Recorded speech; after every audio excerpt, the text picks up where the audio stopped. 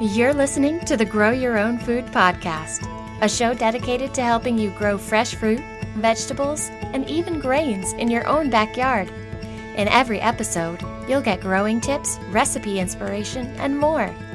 Ready to get growing? Then let's jump in.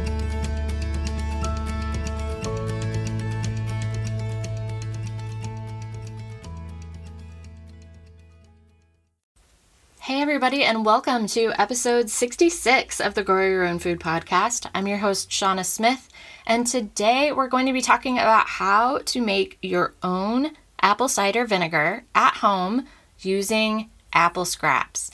I love apple cider vinegar. You can use it for so many things. Like, there's sometimes I come across as a total bonkers health nut. Like, not always, because I love French fries and I love wine and I love anything chocolate, but it's pretty much guaranteed that if I'm talking about apple cider vinegar, it's going to sound like an infomercial. Mr. B actually rolls his eyes anytime I start talking about it because there's so much you can use it for. You can use it to clean your skin. You can use it as a toner. You can use it to pickle things. You can even use it as a hair rinse.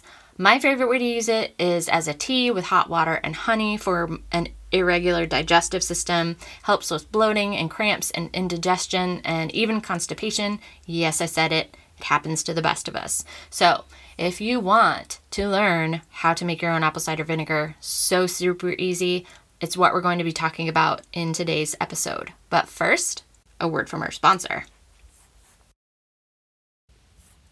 So before I started making my own apple cider vinegar, I would only buy organic apple cider vinegar because apples, the peels can be sprayed with so many things, so many pesticides and herbicides, and I didn't want that in my apple cider vinegar. And so I would always buy Bragg's apple cider vinegar, and it has the mother in it. The mother is the product of, fermentation, which is, a lot of what provides all those probiotic, bacteria, which is what makes it so good for you. So imagine my delight when I learned how to make apple cider vinegar myself with an apple tree in our own backyard. It just felt like, duh, why am I not doing this? And honestly, making your own apple cider vinegar is the most fun you will ever have watching something sit in a jar. So, with all that going for it, let's talk about how to make apple cider vinegar. And the first thing we're going to talk about is how vinegar develops. Vinegar is created when the bacteria in a solution digests the available sugars to create what's called a SCOBY. A SCOBY stands for a symbiotic community of bacteria and yeasts. It sounds kind of gnarly, but it's actually a good thing. In fact, it's really similar to the ideal state of your digestive system. So your digestive system actually has a mix of good bacteria and yeast, and it's when the bad bacteria get out of proportion that you start having digestive trouble. And a SCOBY is also what's known as the mother if you make your own kombucha. And I do make my own kombucha, and I'm hoping to do a blog post coming up in the next several months on how to make your own kombucha. It's super, super easy. Chinese grandmas have been doing it for hundreds of years. It's really, honestly, in my experience, it's hard to screw it up as long as you keep some basic rules in mind. So we're going to be covering that later, but for now, just talking about apple cider vinegar. Vinegar has a few different stages: primary fermentation, alcoholic fermentation, and then finally, vinegar. It needs the right conditions to go from one to the other, but don't worry, it's not hard. Learning how to make apple cider vinegar is really, really easy. So, how to make apple cider vinegar. Step 1. Get a bunch of apple peels and cores. September and October are the perfect time to learn how to make apple cider vinegar because apples are in season, so they're much less expensive than usual, and they're especially easy to come by if you have an apple tree or you have a neighbor who has an apple tree, or your friends or your family wanted to go apple picking and you're processing all these apples at once. If you're making apple cider vinegar, it's obviously best, like I talked about, to use organically grown apples, so apples that weren't sprayed with pesticides or anything like that, because, you're using the skins. The skins are what all those pesticides would have landed on. You're using those skins to make apple cider vinegar. So you don't want those to end up in your apple cider vinegar. So use organic apples, please, please, please. And the first thing you want to do is peel your apples. It's especially easy if you have an apple peeler, one of those things that you kind of like stick on a little pike and then you turn the crank and it kind of spirals the apple peel off. I have a link to the one that I have on Amazon in the sister post for this episode, which as always, you can find the link to in the show notes.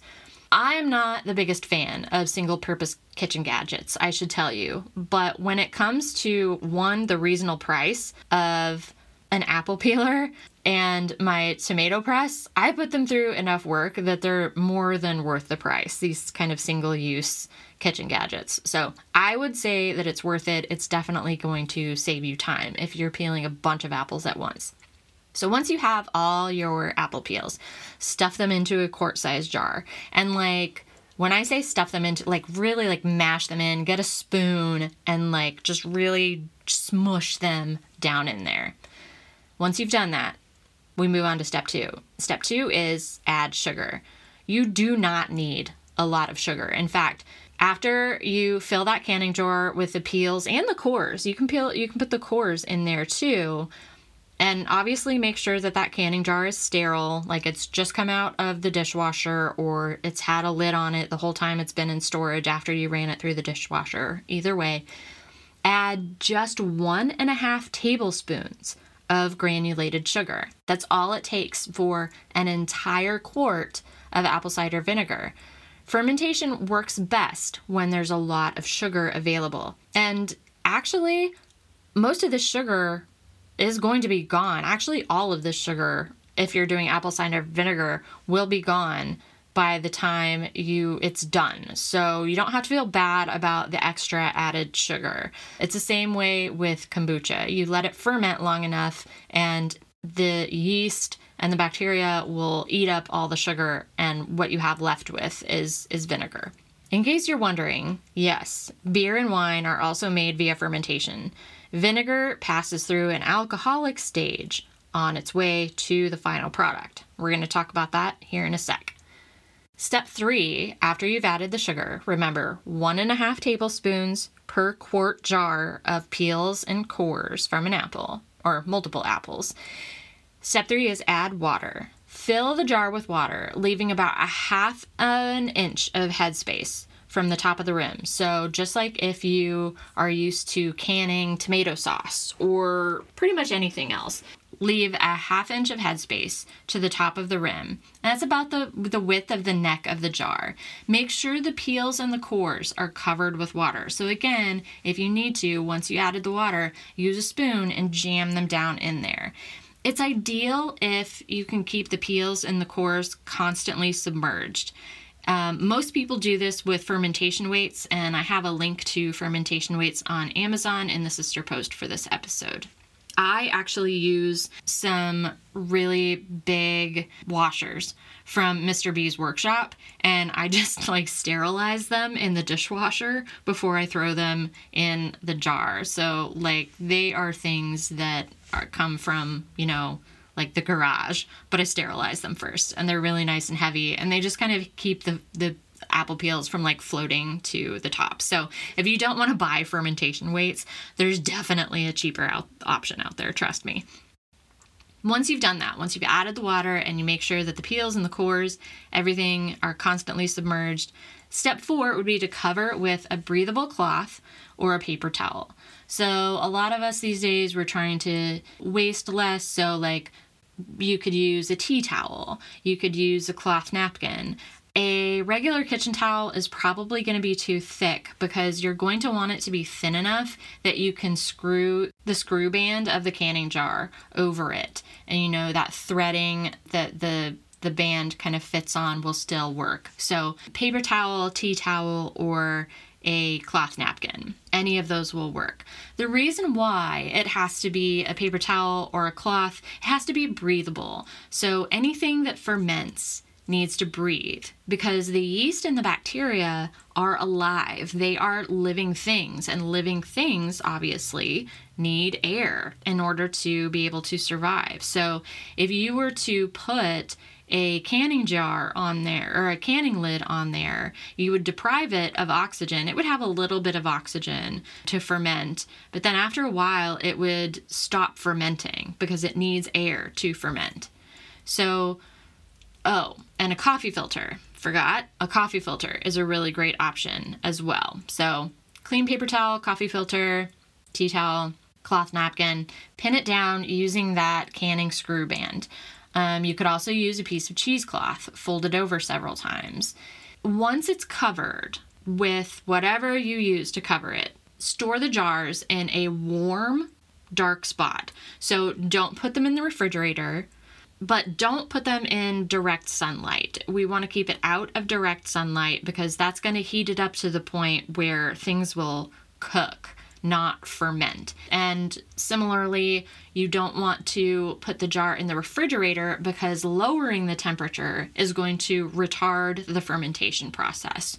Just keeping it on your countertop or out of direct sunlight or keeping it in a pantry or a kitchen cupboard is going to be plenty warm enough, especially if it's not next to an exterior wall, so you have sort of the ambient temperature in your home. That's going to be plenty warm enough. Step 5, stir your fermenting apple scraps occasionally. So each day, take the jars from their resting place and either gently swirl the jar to disturb the contents, or you can remove the band, the cover, and the fermentation weight if you're using some sort of weight, and stir with a spoon. Some people say to stir a few times a day. I don't, mostly because I'm happy enough with the results when stirring once a day, and honestly because I'm seriously just really busy and have a hard time remembering to stir more than once a day. This is why it's really helpful to be able to leave your apple cider vinegar as it's fermenting out on the kitchen countertop, because you'll see it, you'll remember to stir it or agitate it. Don't go kicking yourself if you only manage to swirl it or stir it once a day. Like I said, I've been happy with my results by only stirring once a day. After a day or two, happens really fast, fermentation does. It starts really fast. You should start seeing bubbles. Bubbles indicate that the contents of the jar are beginning to ferment. Step number 6, watch for mold. If you see anything dark and or fuzzy, that is mold. That is not good. Fizzy, good. Fizziness means fermentation. Fuzzy, bad. That's mold. Different people say different things when it comes to mold, but just to be safe, I throw out the contents of a jar with mold in it. I know you could technically maybe scoop off the top and keep fermenting, but I don't want to risk it. I mean, I'm perfectly fine picking off the spots of mold on my bread, but that's about as far as I'll go. Just because I feel like liquid, it's really easy for liquid to be kind of contaminated if it was contaminated on the top. I don't know if that makes sense. I don't know if it's even necessarily true, but that is just something that I generally follow. If I'm trying to ferment something and it starts to mold, I throw it out. Better safe than stricken with food poisoning, right? And a way to help avoid mold is, again, to keep the contents of the jar weighted down. If they're consistently submerged, then it's far, far less likely that mold situation is going to happen. So as long as there's no mold, you can proceed to step 7, and that is to strain. So after at least 2 weeks, you want to strain. It's going to be cloudy at this point, and that's totally normal. So you strain the solids, all the apple peels and all the cores and everything from the vinegar through a coffee filter or through a fine mesh strainer and into another set of sterile quart-sized canning jars. You can toss the leftover cores and peels into compost at this point, and it's totally fine to compost them because they haven't come into contact with any animal fats, any dairy, anything that is going to make your compost pile smell. It's just been sugar and water, and a lot of that sugar is gone at this point, so it's totally safe to throw your apple scraps in the compost heap. Recover the new sterile jars that are now filled with this kind of cloudy vinegar, and with whatever you were using before. And you don't have to use a new thing. You can use the same coffee filter, the same paper towel, the same piece of cheesecloth or tea towel, and secure it just like you did before with a canning band. At this point, your vinegar is in an alcoholic state, most likely. So leaving it to ferment longer will take it from a sweet and sour sort of vinegary tasting, liquid with a little bit of alcohol content to full-on vinegar in just a few more weeks. So right now, if you wanted to drink it, it would kind of be like hard cider, actually. The way they would have made it, like back in the day when Johnny Appleseed planted all the apples, all across the country. It's really interesting, by the way, if you haven't ever listened to the story of Johnny Appleseed. He was actually a person, and the apple trees that he planted were more for making hard cider. They weren't for, just picking off the tree and eating. They tasted really terrible. They were more for picking off the tree, mashing up with sugar and turning into an alcoholic beverage. So take that for whatever it's worth. But your apple cider vinegar is going to be kind of like hard cider at this point. And if you leave it to ferment longer, eventually all the sugar will be fermented out of it and all the alcohol will be fermented out of it as well. So if you've ever opened a bottle of wine that wasn't stored correctly or wasn't meant to age, you may notice that it tastes like vinegar. And that's wine that's gone from alcohol to vinegar. It's way too old. It's past its prime. Basically, if you keep exposing it to air, it'll go to vinegar really quick. So that's what will continue to happen as you wait for your vinegar to finish fermenting. The next step number 8, would be to watch for the mother. One of the weirdest things while learning how to make apple cider vinegar is that while fermenting, you may see a white film develop in the jar, otherwise known as the mother or the SCOBY, like we talked about earlier, the symbiotic community of bacteria and yeast. This is a good thing. It's common in just about every fermented solution, whether it's kombucha, apple cider vinegar.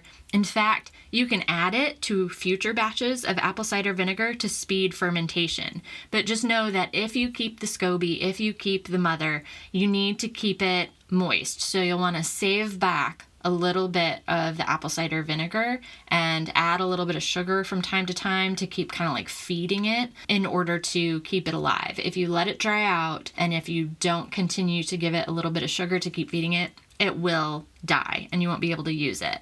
But keeping the SCOBY and adding it to future batches of apple cider vinegar helps speed fermentation, helps the process go faster, because without starting with a SCOBY or with a mother, apple cider vinegar takes at least 4 weeks to ferment to the point where it is vinegar. So once you kind of see the mother, you're going to want to start taste testing a lot. For the next 2 weeks after straining away the solids, taste test your vinegar every few days. You'll likely notice the cloudiness start to dissipate as the fermentation slows and the sediment kind of sinks to the bottom. Don't feel like you're limited, though, to 2 more weeks of additional fermentation. You can actually ferment your apple cider vinegar for up to 6 months. 2 weeks more after straining the solids is just the minimum recommended time frame.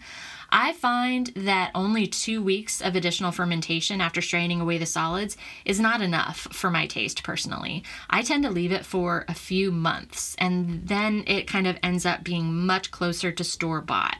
If you only do 4 weeks total fermentation, so 2 weeks with the solids in there, 2 weeks without the solids in there, it's going to be a very weak apple cider vinegar. You might like that for dressings and things like that, for salad dressings, that would be great. But for other purposes, it's not going to be as good. As your vinegar ages, it will start to clarify more and more, and any sediment will completely drift to the bottom, including the mother. Once you're happy with the strength of your vinegar, you kind of have a few options for storage, and that's what we're going to talk about in step 10, storage or bottling. How you decide to store your vinegar is really up to you. If you'd rather not store it with the mother, you'll want to strain the vinegar through a coffee filter.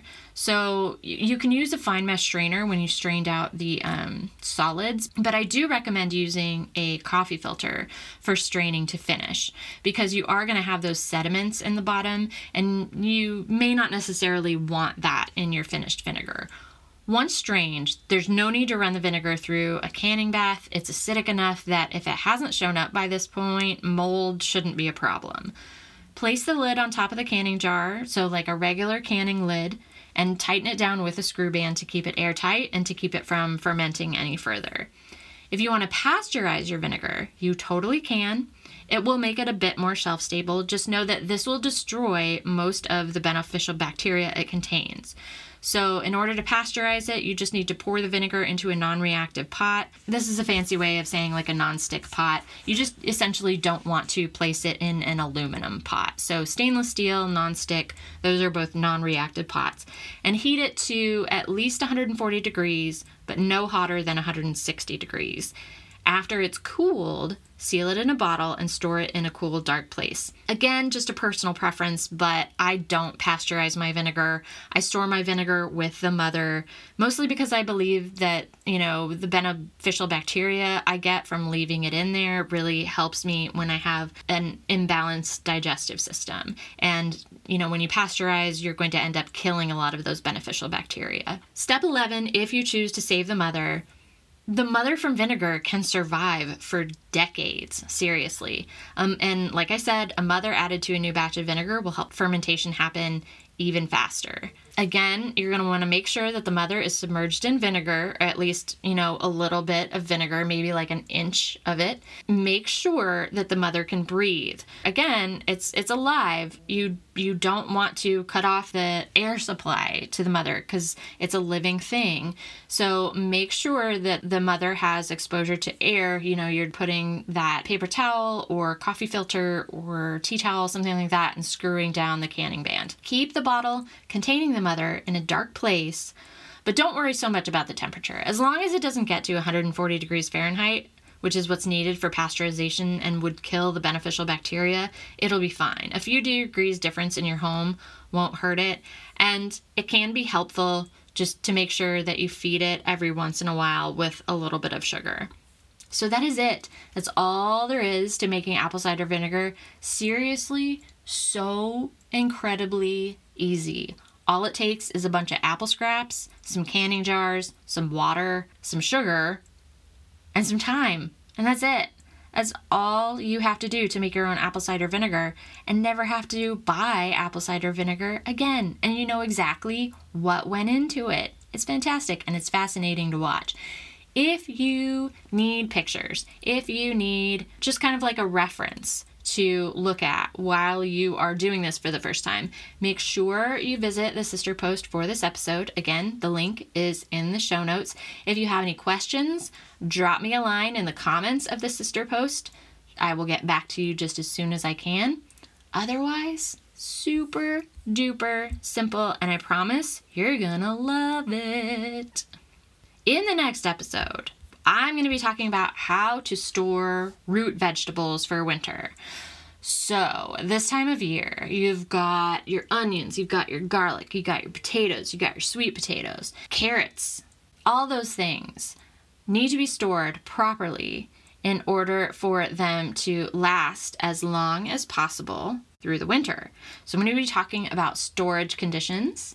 I'm going to be talking about tips for making those things last as long as possible in storage. And then I'm also going to be talking about a few different options for things you can do with those root vegetables if you kind of check your storage and you're like, ooh, this is not much long for this world, and you can't cook all of it that you need to deal with. So that's what we're going to be talking about in the next episode. But until then, thank you so very much for listening, and I'll talk to you guys then. Thanks for listening to the Grow Your Own Food podcast.